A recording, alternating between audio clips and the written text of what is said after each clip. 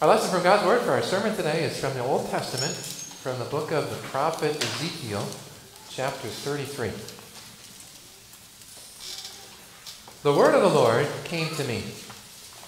Son of man, speak to your people and say to them, when I bring a sword against the land, and the people of the land choose one of their men and make him their watchman, and he sees the sword coming against the land and blows the trumpet to warn the people, then if anyone hears the trumpet but does not heed the warning, and the sword comes and takes their life, their blood will be on their own head. Since they heard the sound of the trumpet but did not heed the warning, their blood will be on their own head. If they had heeded the warning, they would have saved themselves. But if the watchman sees the sword coming and does not blow the trumpet to warn the people, and the sword comes and takes someone's life, that person's life will be taken because of their sin, but I will hold the watchman accountable for their blood. Son of man, I've made you a watchman for the people of Israel. So hear the word I speak and give them warning from me. When I say to the wicked, you wicked person, you will surely die, and you do not speak out to dissuade them from their ways, that wicked person will die for their sin, and I will hold you accountable for their blood. But if you do warn the wicked person to turn from their ways, and they do not do so, they will die for their sin, though you yourself will be saved. Son of man, say to the Israelites, this is what you are saying. Our offenses and sins weigh us down, and we are wasting away because of them. How then can we live? Say to them, as surely as I live, declares the sovereign Lord, I take no pleasure in the death of the wicked, but rather that they turn from their ways and live. Turn from your evil ways. Why will you die, people of Israel? This is God's word.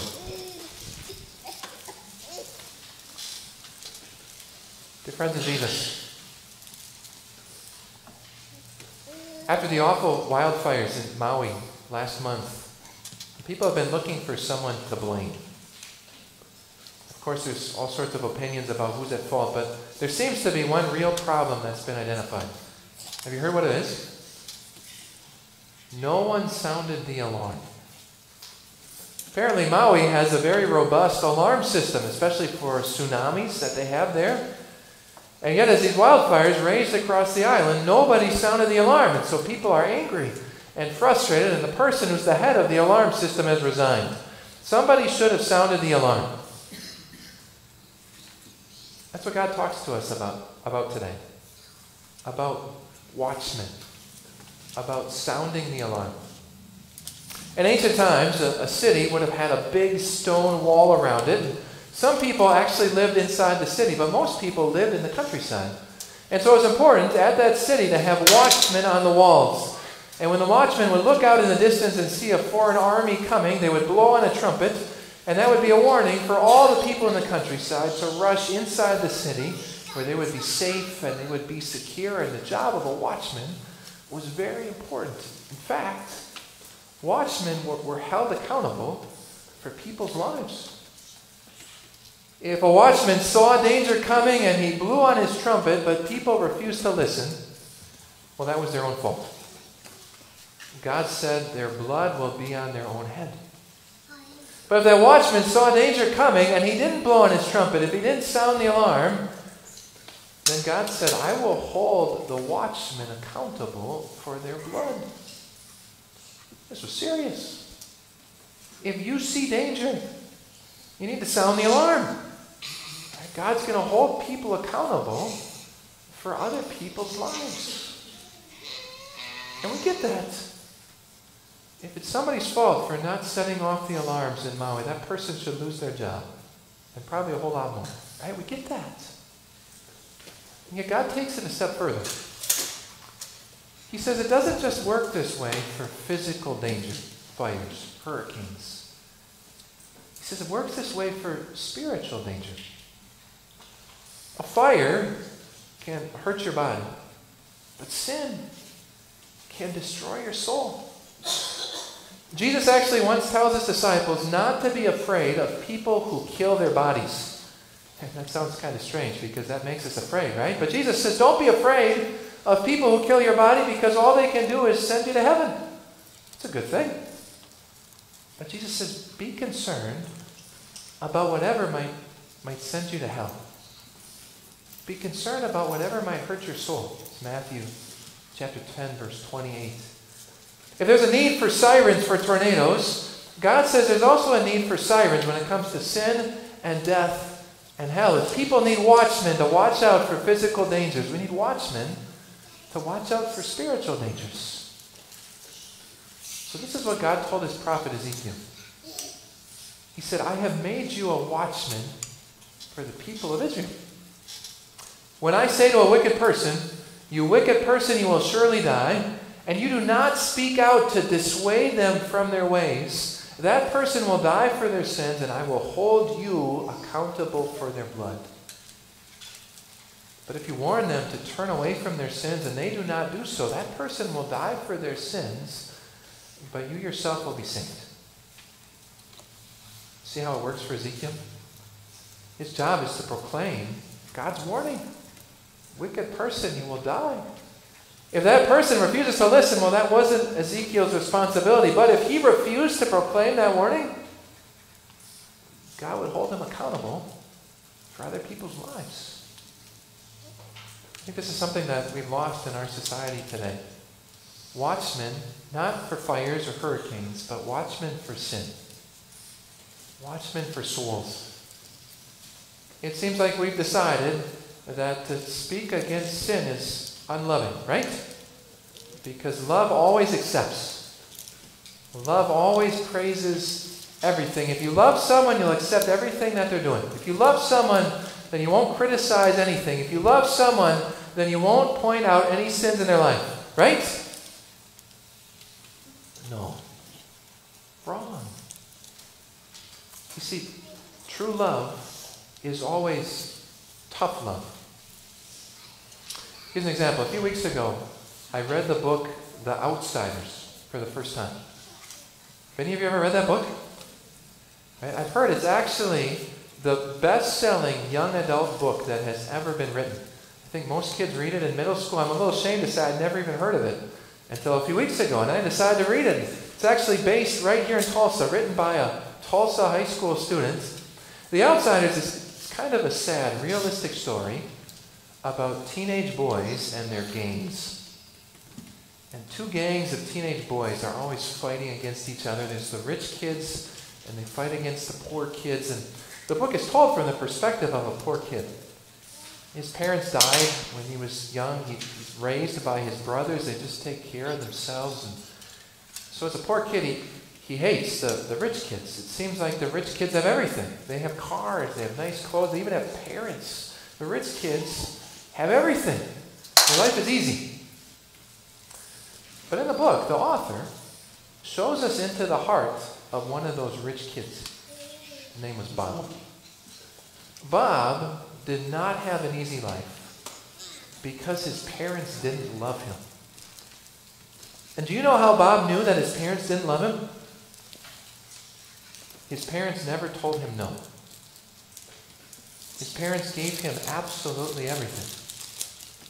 And by the time Bob got to high school, he began to understand this. He understood that it was not good for his parents to give him everything. In high school, he longed for his parents to tell him no, but they never did. And so he would purposely do bad things. He would get drunk and stay out all night, just hoping that when he got home, his parents would care enough about him to punish him. But they didn't. They never told him no. And that's how Bob knew that his parents didn't love him. What's amazing is that the author of The Outsiders was just a 16-year-old girl in high school. And she understood this. She understood this, that true love is tough love. The Bible says the Lord disciplines those he loves. Proverbs chapter 3, verse 12. True love is tough love. If you love somebody, you're going to tell them no. If you love someone, you don't let them do whatever they want to do. If you truly love someone, that means that when the tornado sirens goes off, you're going to wake them up, even if it's 2 a.m, even if they get mad at you, even if they don't want to get out of bed, because you care about them that much. If you truly love someone, you're going to confront them about their use of alcohol, even if they get mad, because you care that much about them. If you truly love someone, you're going to ask them about their faith in Jesus, even if they just laugh about it, even if they blow you off, because you care about them that much. True love is tough love. Now, of course, this works both ways. Sometimes we're the ones who need a warning, right? When God puts someone in your life to point out what you're doing wrong, how do you react? Do you say, "Thank you for being so concerned about me"? Or do you get defensive? Make excuses? God loves you so much that he tells you no. God loves you so much he doesn't want you to live however you want to live. Are you humble enough to repent? At the very same time, God has made you a watch person for other people. God's put people in your life for you to love and care for. Are you bold enough, kind enough to go to them and talk to them about their sins like Paul did for Peter? That must not have been easy. To confront Peter must not have been easy, and yet he loved him enough to say, "You're living against the gospel of Jesus." True love is tough love. I have to say that this hit home for me this last week as I was studying this. Of course, God calls all of us to be watchmen in a certain way, but I think you'd agree I'm the most like Ezekiel in this lesson, right? God's made me the watchman over people's souls as a pastor. It's been kind of a strange thing that's happened this year for me at our church. Just this year, there have been 4 different individuals or couples who started our Faith Builders membership class and then abruptly stopped and left because they've been upset about what I've taught from the Bible. It's happened 4 times just this year. That's more than it's happened any other year in my ministry. For one, it was the teaching of original sin. We do not believe that people are born sinful. We're going to find a church that doesn't teach that. For another, it was grace. The person said, "Pastor, you cannot teach people that God's love is undeserved. We have to earn it. People need to earn God's love." For another, it was closed communion. He didn't like closed communion. Actually, he hated closed communion. He said, "Pastor, this is the only church in the history of the world that doesn't let everybody come up and take communion." Which, of course, isn't true. But I couldn't convince him otherwise. For another, it was evolution. I believe in God and in evolution. I'm going to find a church that teaches evolution. All of that. Just this year. You know what that makes me think? Maybe we shouldn't talk about all that stuff. What do you think? Maybe we shouldn't talk about those things that people don't like to hear. Well, one day I was complaining about this to one of my pastor friends, and he served as a watchman for me. Do you know what he said to me? He said, "Why are you more concerned about pleasing people than pleasing God?" Hey, watch out. Why are you all about trying to make your church grow? Watch out. You know, if we were to stop teaching some teachings from the Bible, I know that there'd be at least 4 people who would be willing to come here. But you know what we would lose? We'd lose God.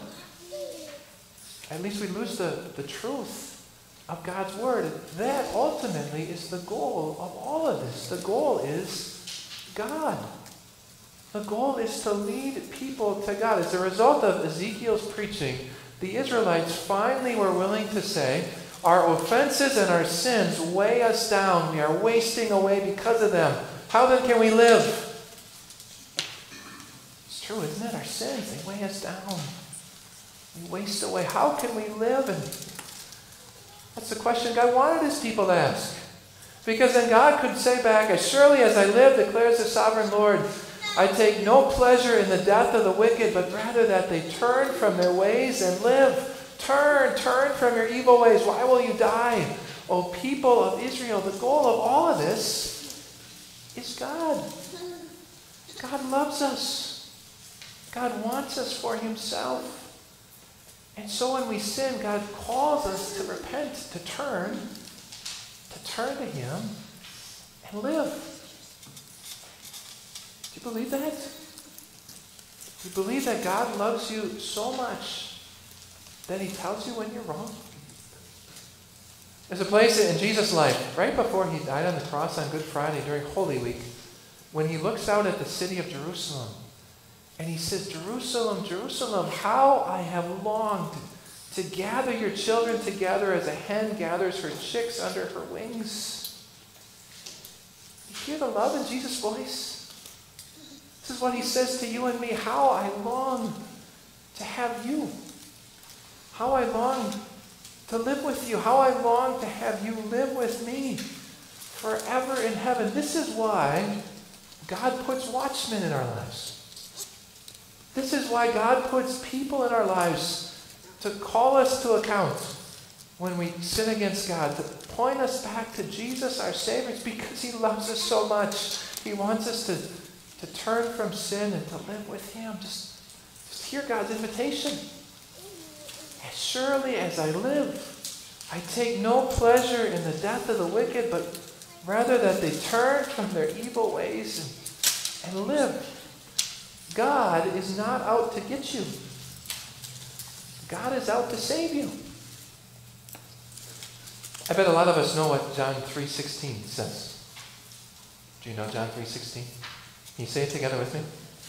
For God so loved the world that he gave his one and only Son, that whoever believes in him shall not perish, but have eternal life. Good, I was hoping somebody would be able to say that together with me.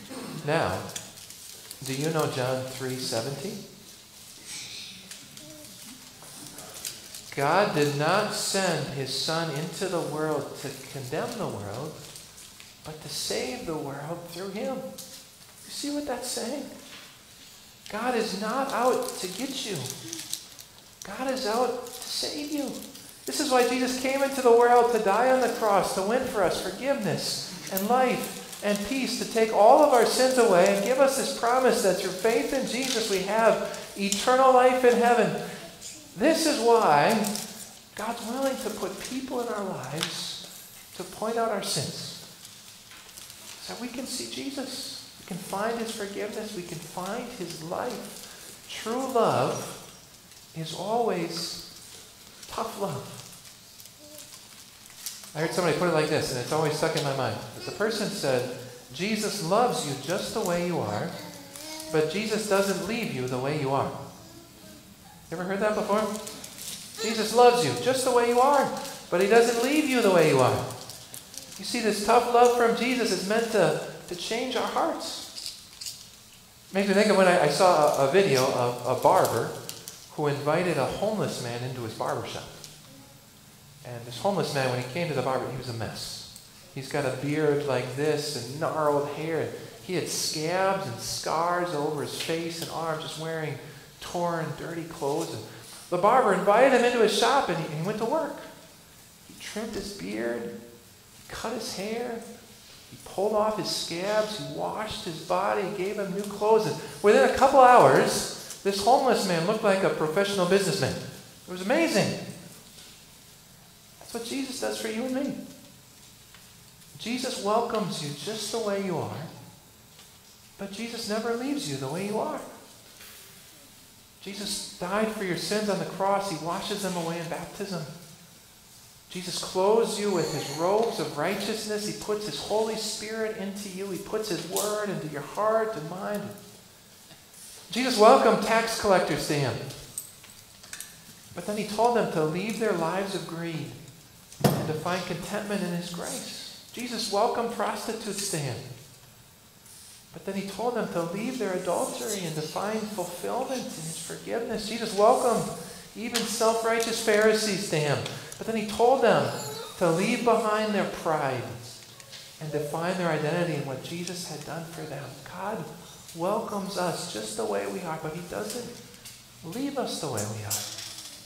True love is tough love. That means that whenever alarms sound somebody cares. When somebody is bold and caring enough to come up to you and say, I'm concerned about you. I'm concerned that what you're doing doesn't reflect your faith in Jesus. Don't get defensive. Don't make excuses saying, thank you. I needed that. I need Jesus. When you see brothers and sisters in Christ whom you care about, don't be afraid to go up to them and to say, I'm concerned about you. I'm concerned that right now your life doesn't reflect what you say you believe about Jesus. Whenever alarms sound, it means somebody cares. Just like God cares about you. Surely as I live, declares the sovereign Lord, I take no pleasure in the death of the wicked, but rather that they turn from their ways and live. Turn from your evil ways. Why will you die, people of Israel? We have a God full of tough love. Amen. Let's say a prayer. Dear Heavenly Father, in your word, you talk about the importance of watchmen. People need to sound the alarm. Dear Lord, I think as we look around our world, and even as we look at our own hearts, we need more watchmen today. We need more people bold and loving enough to tell us when we're wrong. Dear Lord, forgive us for the times we get defensive or make excuses when confronted with our sins. Instead, put in us repentant, humble hearts that confess our sins and trust in your forgiveness. At the same time, forgive us for when we haven't been bold to show our love for others by pointing out the ways they're falling away from you. Give us humility and grace to speak your truth to others with the goal of bringing them back to you and to your forgiveness. Dear Jesus, may you fill our hearts and our lives with your tough love. In your name we pray. Amen.